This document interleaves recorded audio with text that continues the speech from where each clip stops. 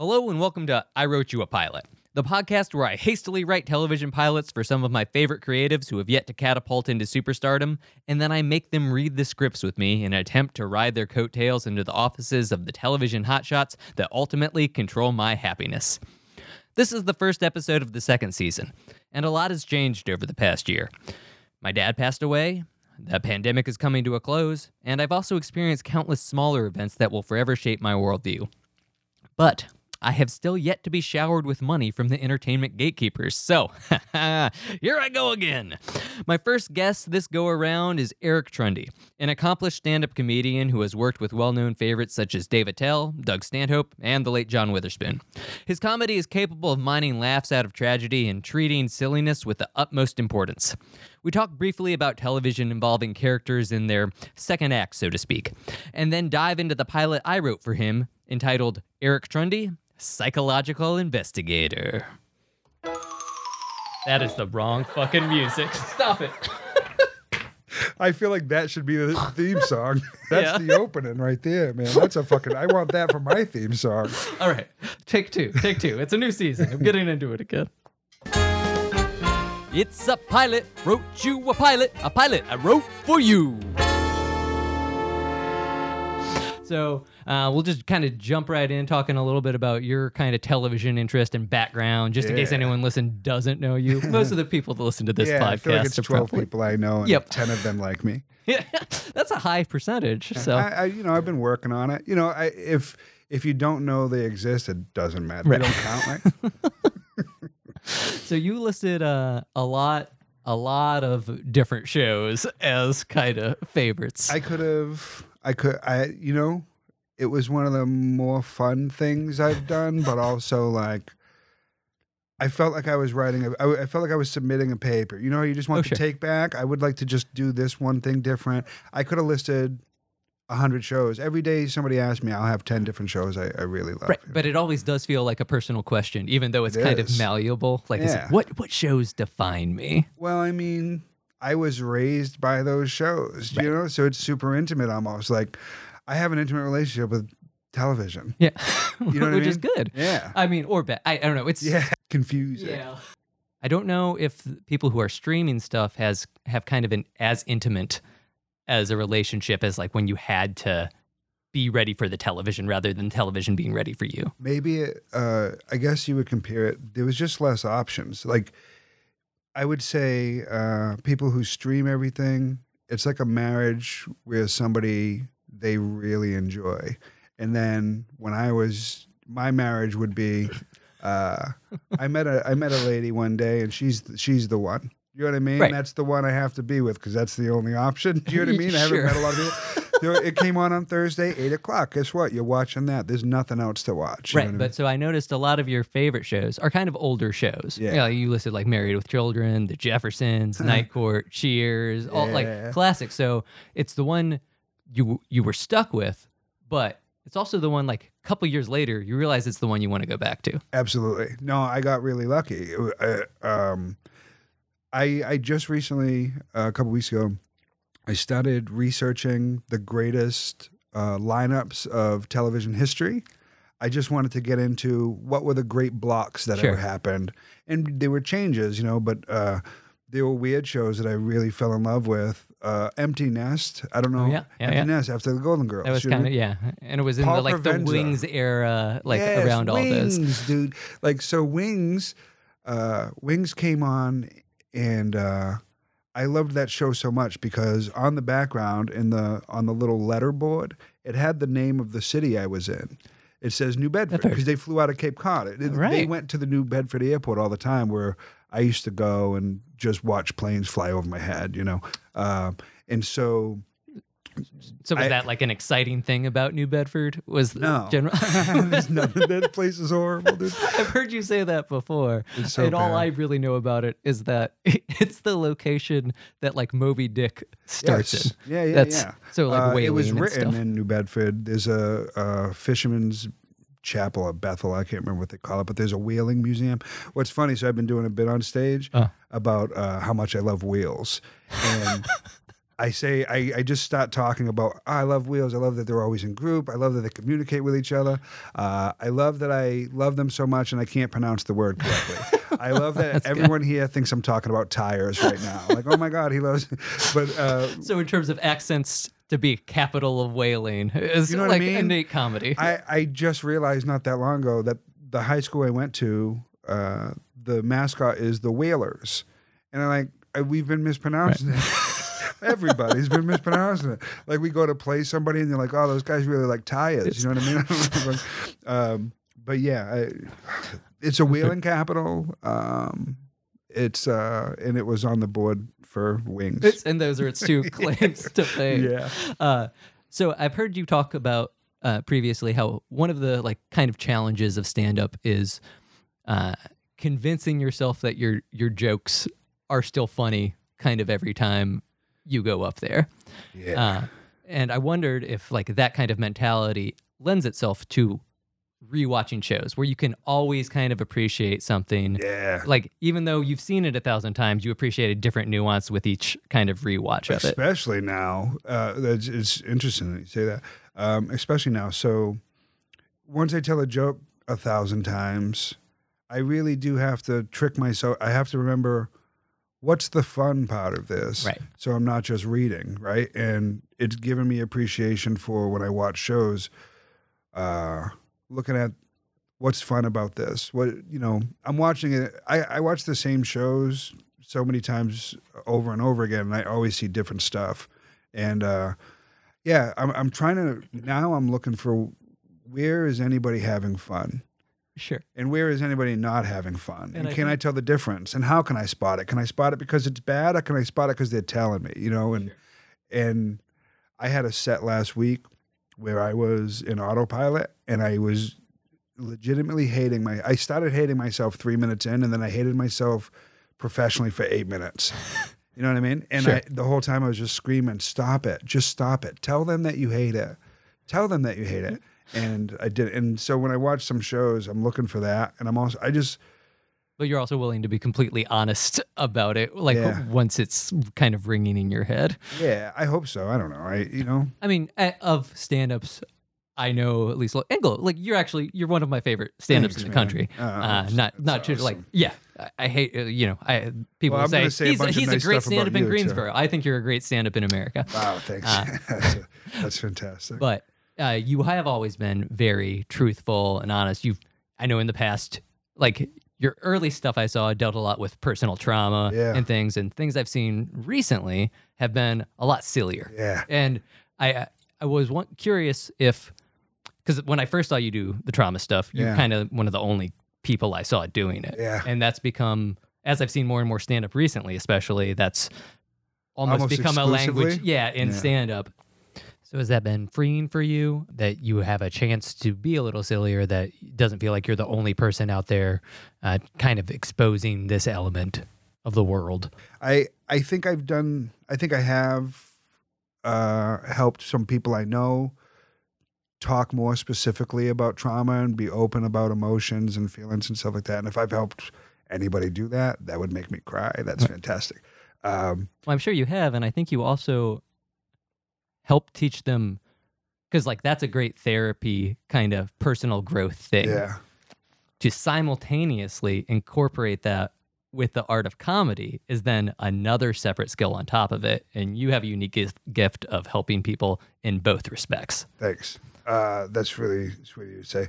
I don't think there's any other way. I think the two ways to process trauma for me, there's a million ways, and the ways that I know, I'm trying to learn all the other ways, but the two ways that I know are laughing and crying, and being angry. And I'm trying to get rid of the being angry thing, and I'm trying to laugh and cry about stuff. And I feel like I've been being really silly as much as possible. It's to the point of nonsense. You know what I mean? It's nonsensical. It doesn't mean anything, and I scream about it, and it makes me so happy. I feel like I got the silly taken away from me pretty early, and I'm trying to get it back. I think I'm supposed to be weird.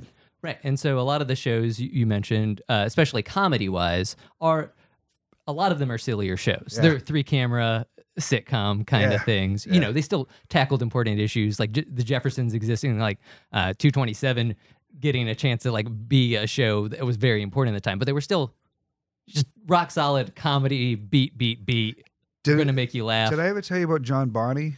No. So John Bonney, if you look him up, won some Emmys and wrote on some shows like Empty Nest and 227 and The Electric Company. Oh, nice. And I met him doing comedy in my first couple months. He was an older dude. He called himself the Silver Senior. He like changed shit for me. He's passed now, but when I saw him doing comedy, and he was just such a different person than me, and we just talked about comedy. I had no idea he had written on these shows that I adored as a child, and we never really talked about it specifically, but he did talk about writing, and he always talked about the relationships he had with the people on the shows. And for me, hearing that he had done those things with people that he loved and that they were successful changed shit for me. Nice. I had never met anybody who did anything creative successfully. And that actually brings up kind of another point I wanted to hit on, especially with a number of the shows. A lot of the shows are kind of someone's second act, or like they had something happen going on before, like, wow, Cheers dude. Is like, oh, what if the former Major League Baseball player was a bartender? Married with Children, former high school star, now a shoe salesman. Right. Night Court, what if a magician was now the fucking judge? Breaking Bad, even, like in drama-wise, like high school teacher to meth salesman. Wow, man. And some of your previous comedy influences that I've heard you talk about too, like Pryor, Martin, Dangerfield, like they're all like, they had a significant, like, Martin was an accomplished banjo player before he ever did comedy. Like Pryor had been magician married as well. Yeah, married and divorced before he, actually jumped into. He did a lot of Bill Cosby comedy when he first started doing comedy. That it was he couldn't figure out how to be himself. Yeah, same with Dangerfield, had a very different persona. Quit. Came back in his 40s and sold blew insurance forever. Right. The great thing about Dangerfield is how much he helped everybody when he got put on. When he finally made it through, the Young Comedian specials wasn't somebody else's idea. Sure.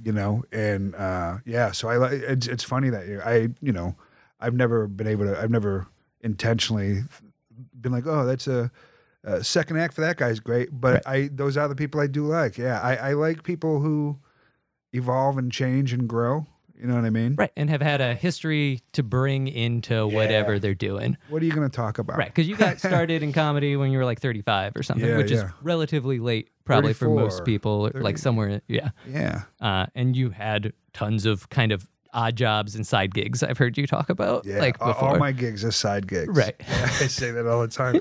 All my hustles are side hustles. When everybody's like, hustle, grind. I'm like, I don't want to do any of that. Right. You know what I mean? I'm just trying to survive. I'll do some of them. Well, that was the thing I thought about today too, is like through the pandemic and the quarantine and all that, if I didn't have side hustles, I would have been a mess. Right. You know what Sometimes I mean? you just need something to do, and when comedy gets taken away, you're like, gives you a chance to be like, oh yeah, what else is me, right? That kind of, what have I been? So in improv and sketch, there's kind of a standard, like, or reusable form that gets used a lot often called old job, new job. Okay, yeah. That's a comedic device. And so I kind of noticed that in some of the shows and this idea of a second act. So that's part of how I approached the pilot that I wrote for you. I'm so excited. You have no idea. Yeah. This is like, I'm just very excited, dude. This is awesome. All right. So you want to go ahead and get into the pilot called Eric Trundy, Psychological Investigator? Yes, please. All right. Here we go. All right. We open on a wall of newspaper clippings. The camera pans across them as we see various headlines. Local PI Eric Trundy saves mayor. Private investigator Eric Trundy exposes mayor's double life as a ghost. Detective hire Eric Trundy defeats mayor in Dusty Rhodes impersonation contest. And uses money to open psychology practice. Just that's the standard newspaper stuff that you'd see. All right. The camera then holds momentarily on a psychology degree. The wording institution is just labeled as, it's the fucking College of Brain stuff. we pull back to reveal a waiting room where a couple sits. The woman is staring with a look of rage, and the man is silently staring at his phone watching porn. But it's not normal porn. It's like weird micro machine-based porn. Everyone can tell that these people should never have gotten married.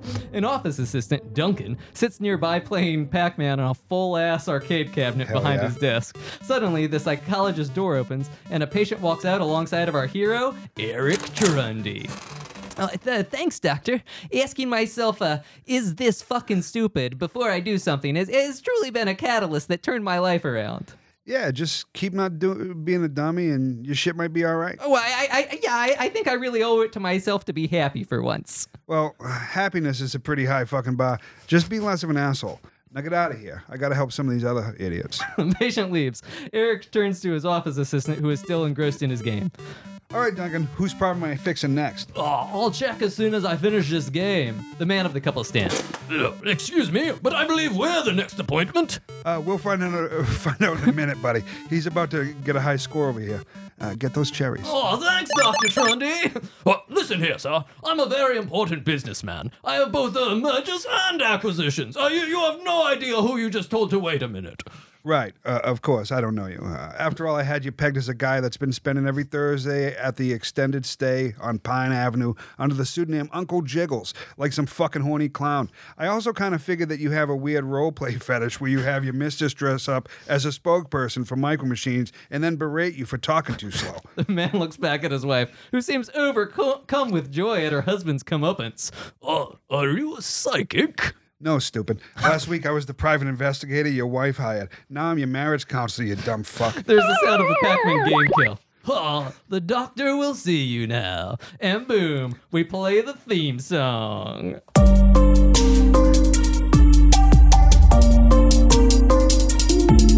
He's a former private eye, solving all the crimes. Now he's kicking down the flimsy door of your mind. Ding, ding, ding, he's always gotta solve. Repetitive success trained in like Pavlov. But he's got secrets of his own. Could this hero be flawed? Credentials counterfeit. Is he a Sigmund fraud? Oh shit! All right, yeah, we come back from that. That's an unskippable theme song, just like Cheers. That's what I'd put that quality level at. We see the couple is now. Let's not skip over how fucking fire that theme song is, AJ. I don't want to. Oh, thank you. Jesus. The couple now sits in Eric's office. Everyone looks tired. This has probably been an emotional yet comedically engaging meeting, but we're just coming in at the end of it.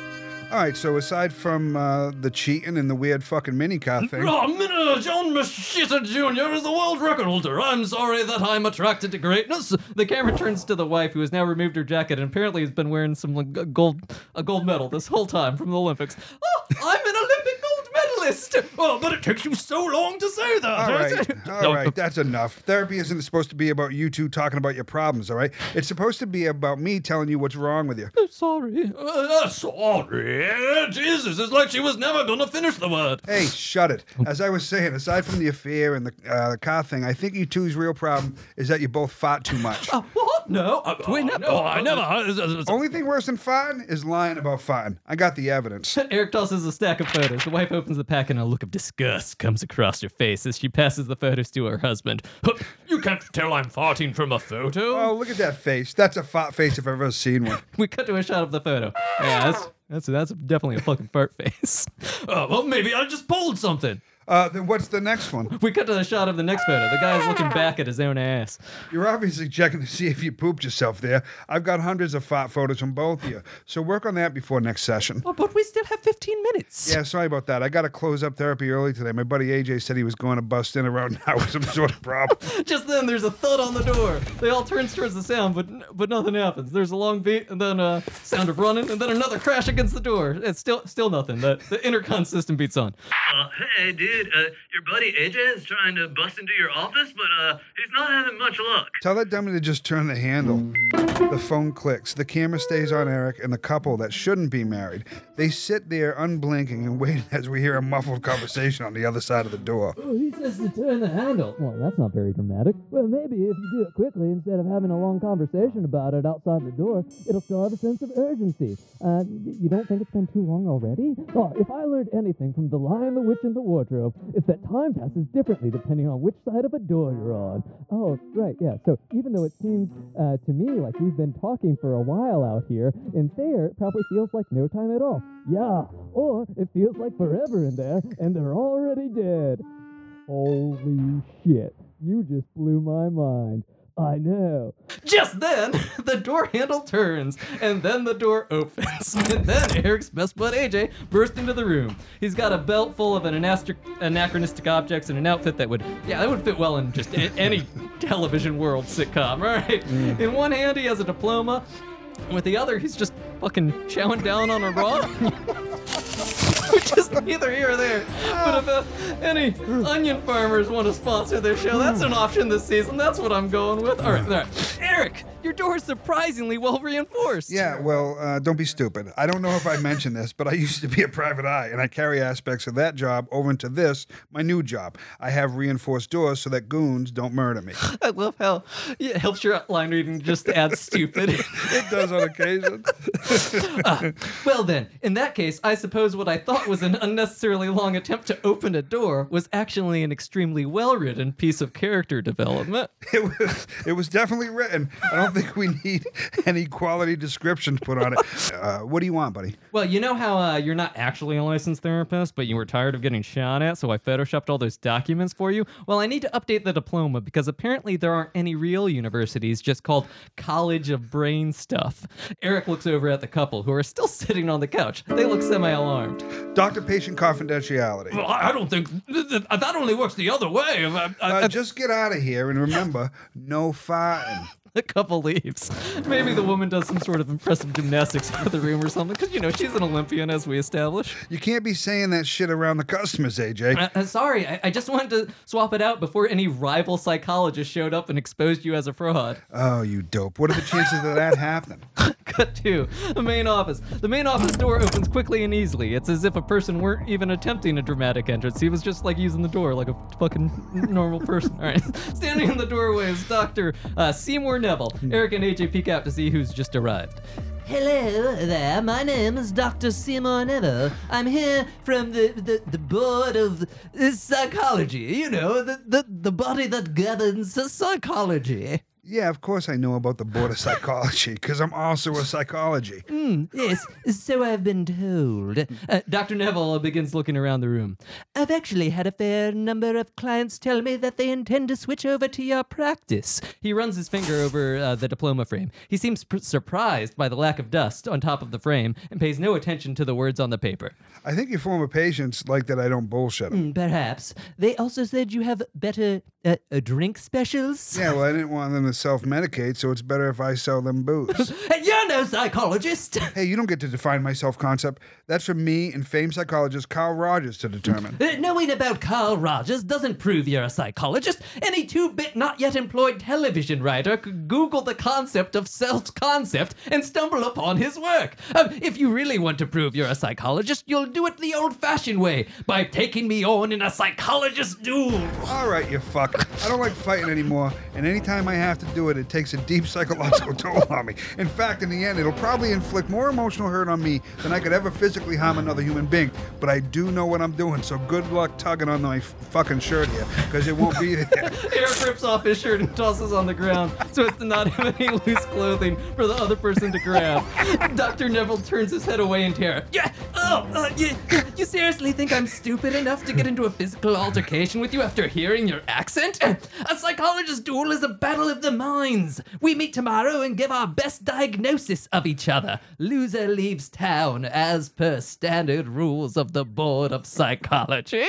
Dr. Neville stumbles out of the room, still covering his eyes. Looks like I have to break out some of my old private eye skills to figure out how specifically this guy is fucked in the head. Right, and what should I, your best bud AJ, do? You should go get me a shirt. Cut to. A clothing store. Shortly after, AJ is shopping for shirts, mumbling to himself, and catches a salesperson. Excuse me, but do you have any Eric-sized shirts?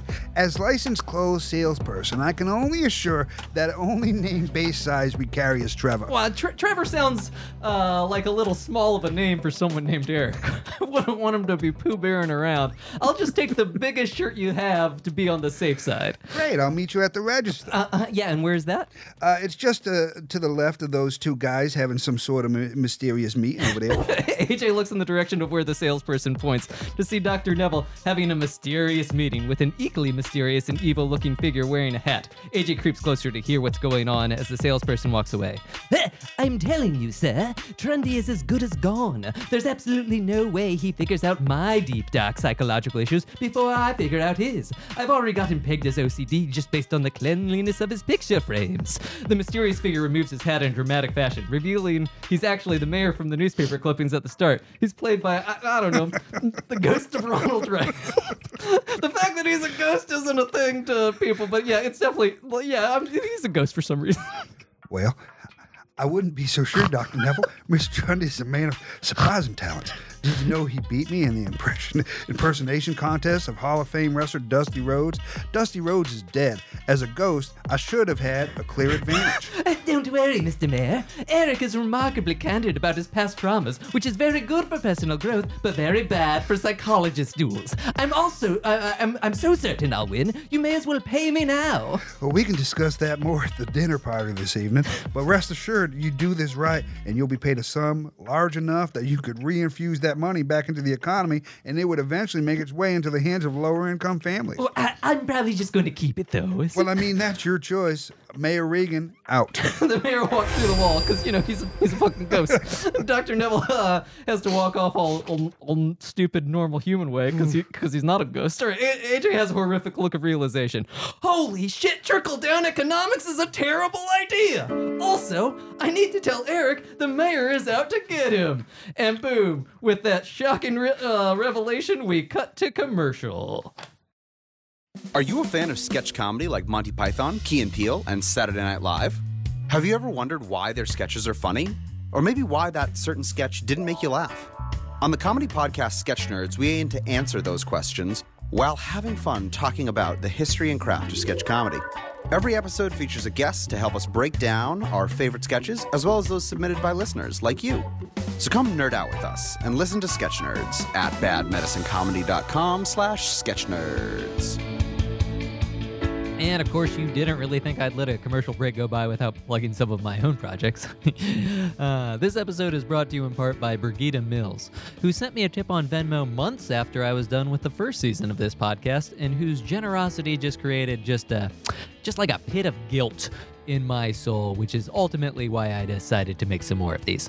If you want to make me feel guilty without any monetary exchange, you could just follow my new rebranded sketch group Trouble with Shapes on all the various social media platforms. It'd be a nice gesture. I mean, we're trying this time, so its failure will crush me. If, however, you do value your time more than money, feel free to Venmo me at US of AJ so I can swim around in a digital money bin as opposed to just treading water through years of entertainment mediocrity. That's a fun look at my life. Let's get back to the show. All right, we return from that manifestation of my fear of making an actual effort and something still not working to exterior, a car with a broken mountain bike on the back of it. Eric sits shirtless in a car, staring through a pair of binoculars. Suddenly, there's a thud on the passenger side door. Eric turns to see AJ slide against the door. He stands up and once again tries to smash open the passenger side door. Hey, stupid. Just use the handle. It wasn't a good enough bit to keep repeating. All right, AJ opens the door like a normal person. He's carrying a comically large shirt, which he tosses at Eric. Hey, here you go. Also, I brought a raw onion, the perfect food for a stakeout. Double also, the mayor is behind Dr. Neville's challenge. Shit. Yeah, I thought that would shock you. Looks like we'll have to take on all of City Hall with just your intuitive sense of human nature, background in criminal investigation, and my plucky can-do attitude. No, I mean, this shirt is shit. It's fucking god awful. Do you think I'm this fucking fat?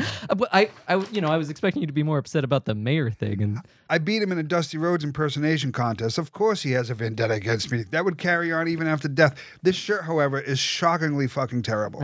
I'm sorry. I'm I'm supposed to do spy shit in this. Better hope it's not windy. I'll blow around like a fucking sailboat out there with farts in the wind, flapping like my own loose asshole. Jesus Christ. I know it's horrific.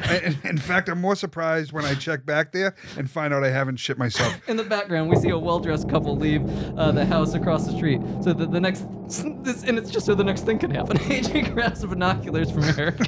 Hey, it looks like the Nevilles and his wife are leaving for that dinner party I heard them talking to the mayor about. Well, hopefully my ass cheeks hold together long enough for me to crawl through a window.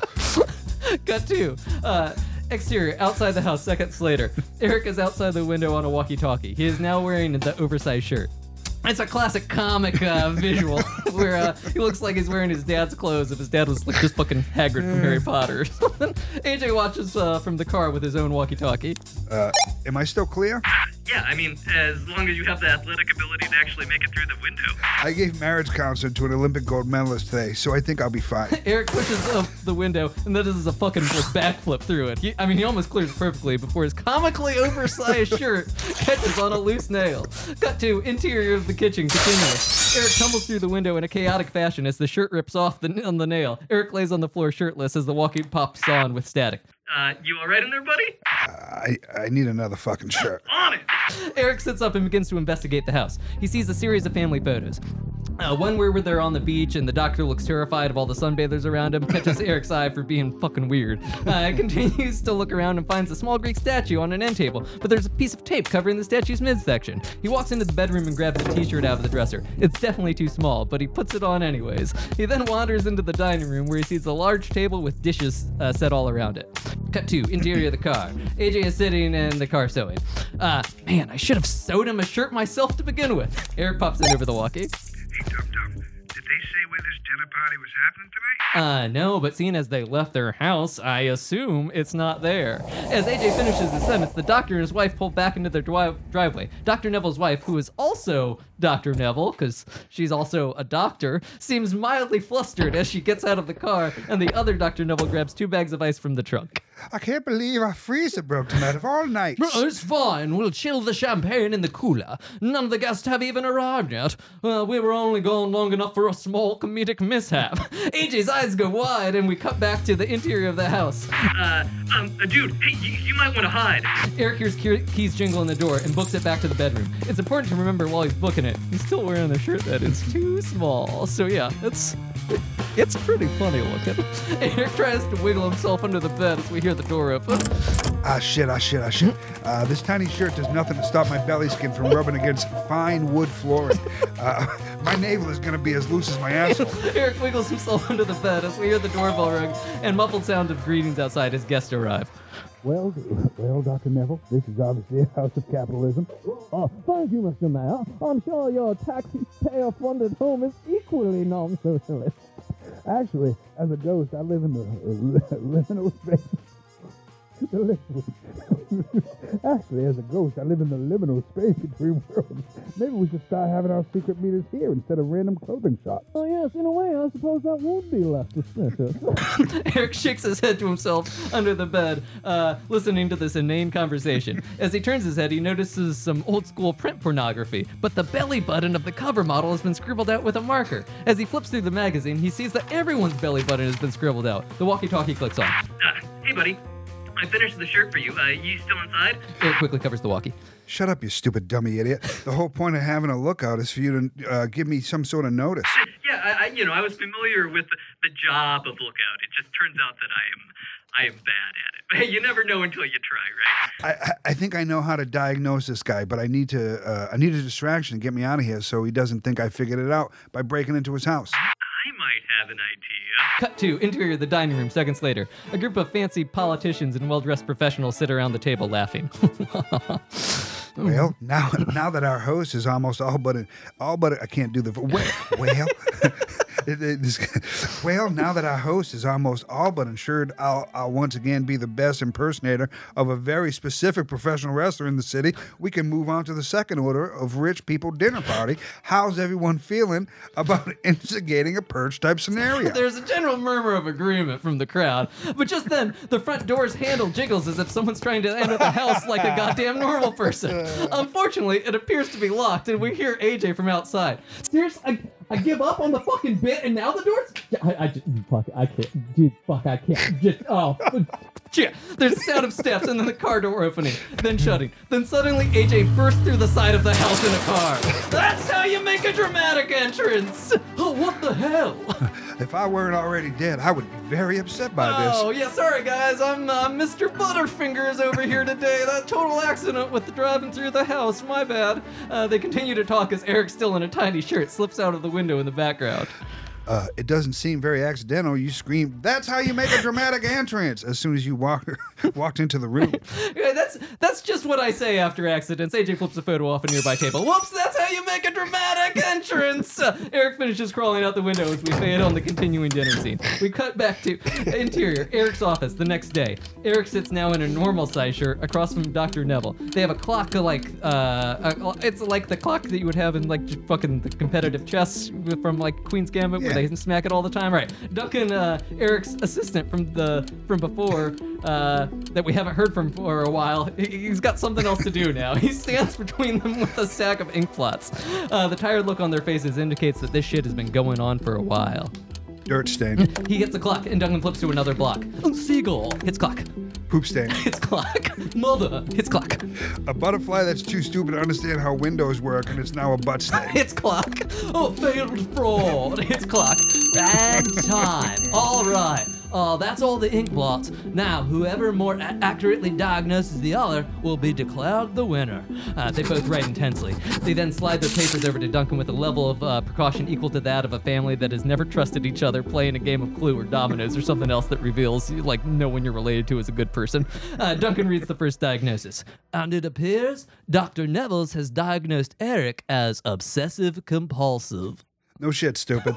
Upon Eric's confirmation of the diagnosis, Dr. Neville looks positively overcome with glee, and the ghost of Ronald Reagan / mayor of the city flies through the wall. Ha ha ha, win, we win. That's right. I'm the only one who masterminded this whole thing, Eric. And cutting you down is even more satisfying than cutting taxes. You didn't let me finish. Of course I have OCD, but that's definitely not my biggest issue. So in the immortal words of the American Dream, Dusty Rhodes fan, you can't beat my prices, but you can't beat my me.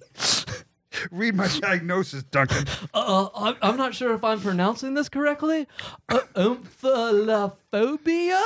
Dr. Nevels has a slight look of fear. Everyone else looks confused. Omphalophobia, or as it's more commonly known as the fear of belly buttons. You just got the shit diagnosed out of you. The ghost of Reagan looks quizzical before he bursts out laughing, and Dr. Neville joins in. You really, fear of belly buttons? That's your diagnosis? That's absurd. You're obviously a fraud. Oh, yeah? Eric rips off his normal size shirt to reveal he's still wearing the fucking tiny shirt underneath the whole time. He lifts his arms triumphantly in the air, exposing his belly. Oh, God, no. Oh, put it away. Put it away. Oh, please, someone get me out of here. Dr. Neville shields himself from Eric's uncovered belly as AJ goes to help him out of the room. Hey, since you'll be leaving town, I assume I won't need to pay for the house I drove a car through? Oh, I don't care. Just get me away from that monster. It looks looser than the asshole of a man in his mid-40s. Dr. Neville exits. Mayor Reagan floats towards Eric. Well, you win this round, Eric, but you haven't seen the last of Mayor Reagan. I wouldn't be so sure about that. After all, you're a ghost, and my boy over here is wicked good at Pac-Man. Yeah, I'll hit the shit out of you, Mayor. Duncan runs towards the ghost of Ronald Reagan, making Pac-Man noises. Keep that psycho away from me. Mayor Reagan flies through a wall and out of the room. Eric looks around the room and takes stock of his victory. Yeah, you know what, guys? I'm not generally what you would call an optimistic person, but I think from here on out, I might be able to just be a psychologist and never again tap into my past as a private investigator. Yeah, I think things are going to be pretty uneventful. Cut to interior and unknown trophy room. We pan across a room full of gymnastic trophies on one side and toy cars on the other. The husband from the first scene sits reading a book called, It's fucking called medical rules or something like that. He suddenly looks up. Oh, ha! I knew that's not how doctor-patient confidentiality works! And boom! We cut to credits as that potential new threat enters the life of our former private eye turned psychologist. Get those cherries. Oh, man. Oh, so that's the pilot I wrote for you. Oh, thank you, AJ. That is, I'm sorry I'm so bad at reading and voices, but holy shit, is that fantastic. I personally love your Ronald Reagan. Oh, my Ronald Reagan. I started off, when I was a kid, I used to be able to do a couple impressions. Now every impression sounds the opposite of what I intend it to. Like every impression ends up being Jamaican eventually. Do you know what I'm saying? Right. I think that's a fairly common problem. I used to do, when I was a kid, I would try to make my dad laugh. There were two impressions I did specifically. I did Paul Rodriguez, who's an old comedian from the 80s, who I actually worked with 2 years ago, and I got to tell him the story. It was super awesome. That's cool. And then I did Ronald Reagan, and I was so much better at it because my whole family was very liberal, democratic, and so they hated Ronald Reagan a lot. And so I would do Ronald Reagan saying stupid shit to make everybody laugh. So it's so sad to see how far away from that. Was I never good in the first place, Right, AJ? that's always the question. Yeah. That's the question as we grow older of like, what skills did we think we have? I feel like this type of stuff that you do is just awesome, man. Like I think you're the most talented person I've ever met. Well, I honestly believe that. And I love that you hate when people tell you that. And I know you get uncomfortable with it, but I like I said before we started it, it's an offense to me that you're not swimming in money because you're so fucking talented, and I really like everything you do. It's so funny. This is some of the stupidest shit I've ever read in my life. I love it so much. It's like, how do you know things about me? You know what I mean? It's just really good, man. You're super talented. Well, thank you. But I do. I have decided as I've grown in comedy, because I didn't like really get hard into comedy until I was through college kind of thing. Sure. And when I first started comedy, I thought, oh, I have to say something. I have to have Be important. I have to have. But then I'm also like, oh yeah, but I'm a middle class cisgender white man who has like nothing really bad really happened to me in my life. So I was like, oh, but silliness does have value, and like just realizing which stories aren't mine to tell. Definitely freed me up a lot in terms of like, what I can add to the conversation is a small release of just stupidity because everyone needs to be silly every time. Yeah, man, excuse me. I wish I was, that's what I'm trying to be good at now. I think you're great. Just hearing you say fart is one of my favorite things in the world. Did you do that because that's what I did at that show a couple weeks ago? Yeah, all of that is fucking, the ripping the shirt off is just so funny. I'm glad I didn't read this stuff. I wish I would have read it yesterday so I would be better at reading it, but I'm glad I didn't because there's so many little, the yelling at people about no farting anymore.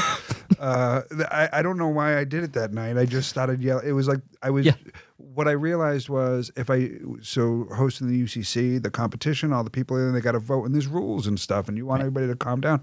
But also, like, whenever anybody goes up and just read rules at the beginning of a show, kills the energy. Yeah, it's like we're talking to a detention class. Yep. You're going to sit here for an hour and a half, and then I'll let you go. You know what I mean? And I want them to have fun, so I figured I can make them listen to the rules if I say them, but the only thing I get real serious about is no farting. Right. You know what I mean? No farting. Yeah, that's you're treating it just as serious as everything else. It's like, if the fucking principal in the Breakfast Club could come in. And you can do a lot of things in here. But if you fucking fart, I swear to God. And like, to me, it's so important not to laugh. You know what I mean? Right. I just want to, Yeah, that you have to be the straight man to your own joke. Like, I've been doing it a lot lately. Just everything I do, I'm just yelling about just silly stuff. I did this whole thing. It would be like 10 minutes on stage where I open up very seriously. And everything's setups recently. Like, it's a minute and a half setup of where I'm chuckling, laughing, and then I stop and I'm like, you know what? Everybody in here I kind of consider a friend, and a lot of you have my phone numbers, and nobody decided to call me, text me, shoot me a message, and just be like, hey, the McRib is back. You're nobody, and then I get real. You know what I mean?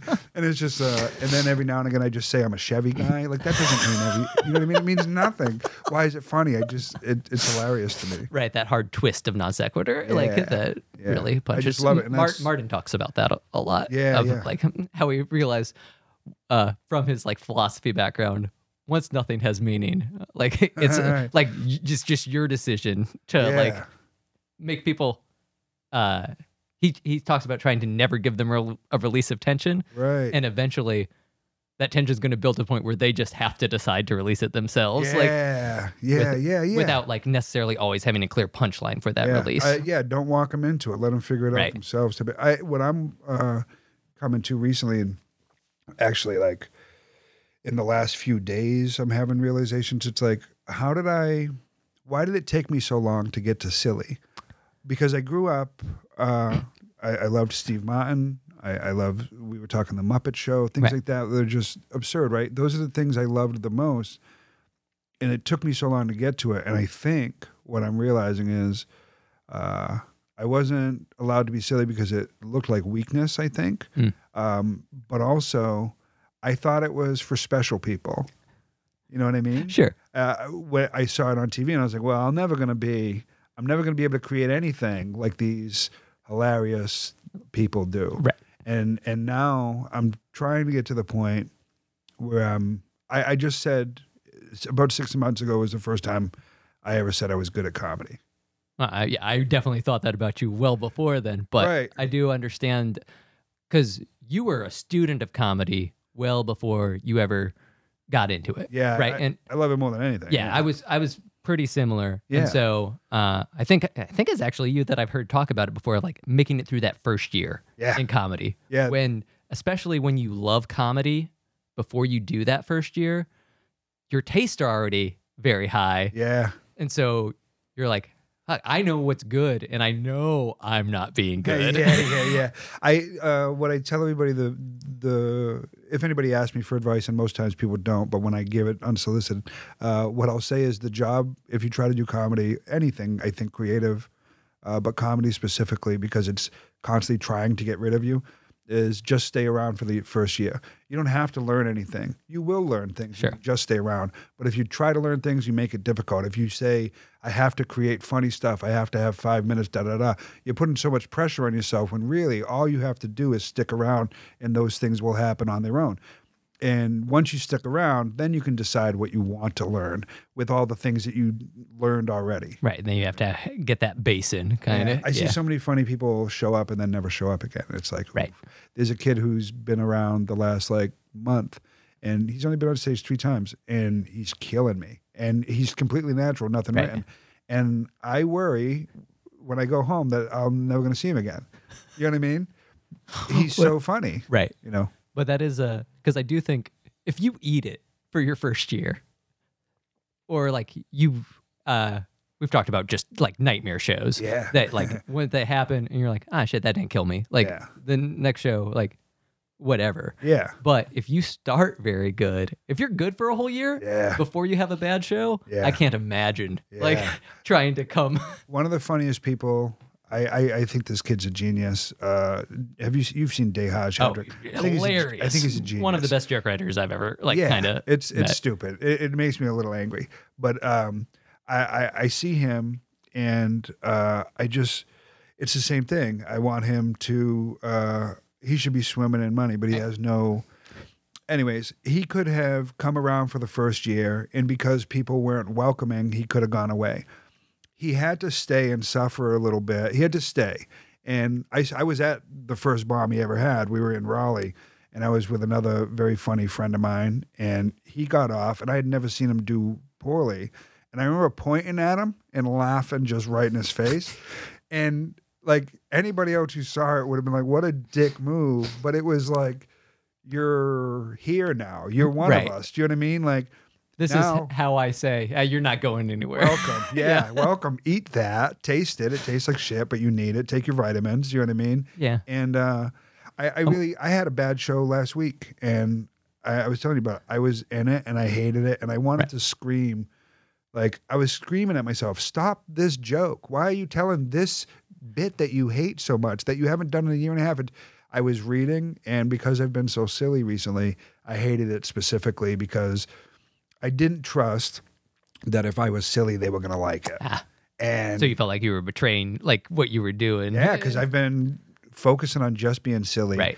And I could have been working very hard on being silly, which is like something you actually have to do. Like I do think do. silliness, the nuance of silly tends to be underappreciated because when it does look like chaos and madcap when you do it right. It's like so I don't feel that vulnerable in a lot of situations. Right. It's the most vulnerable I feel is when if I'm being silly and I'm yelling at people about farts. That's what I've been wanting to do all day. Right. You know what I mean? Because why not? It's just so but it's difficult because if I had gone on stage that day and yelled at the crowd about no farting and they didn't get it. It could have been bad. Right, but at least you still would have yelled about something. I would have, Like, yeah. You would still have that. Yeah. That's something I've gotten from nightmare shows is that, the fuck it moment is very freeing. It is, yeah. I also feel like if I see people at open mics and they're just always good, I don't trust them. Right. I don't trust them. Well, and not 100% of the time, but I have found, and then like I've been guilty of it too, that it means I'm not trying something new. Yes, and I've been guilty of it for sure, 1,000,000%. It's really easy to be funny.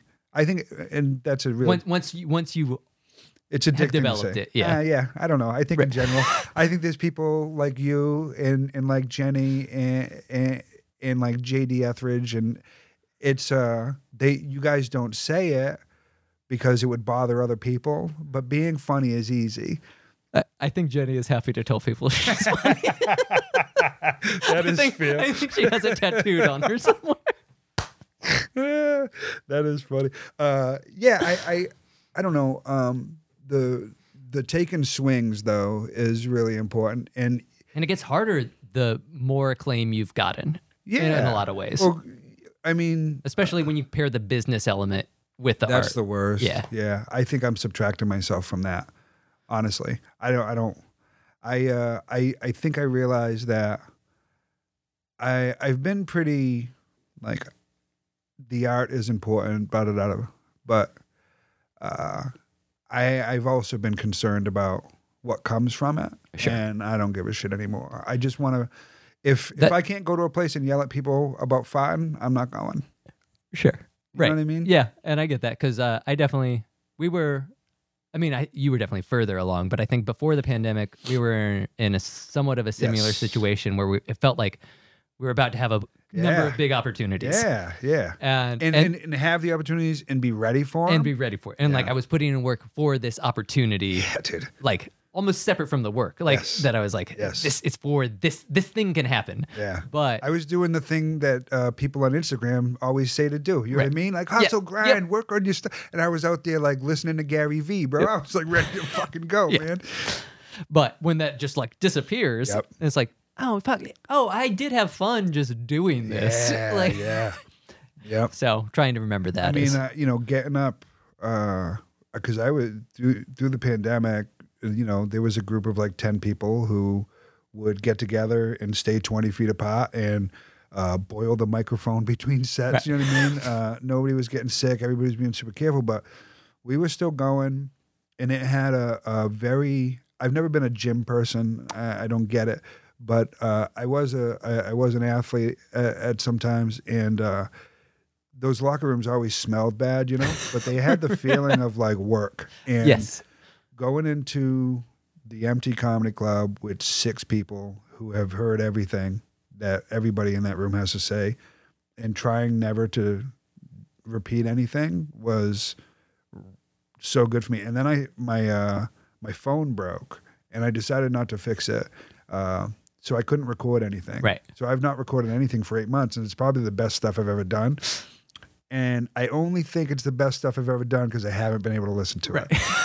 If I could listen to it. Very Hedberg of I have to convince myself it's a bad idea. Yeah, exactly. Yeah. Well, so thank you for being on the episode again. You. Final, is there anything, so rather than like set it up for the next episode, but sometime during the season I might use it. Is there anything you've always wanted to see in a television show? You know what I'd like to see? I would like to see an honest representation of marriage. Okay.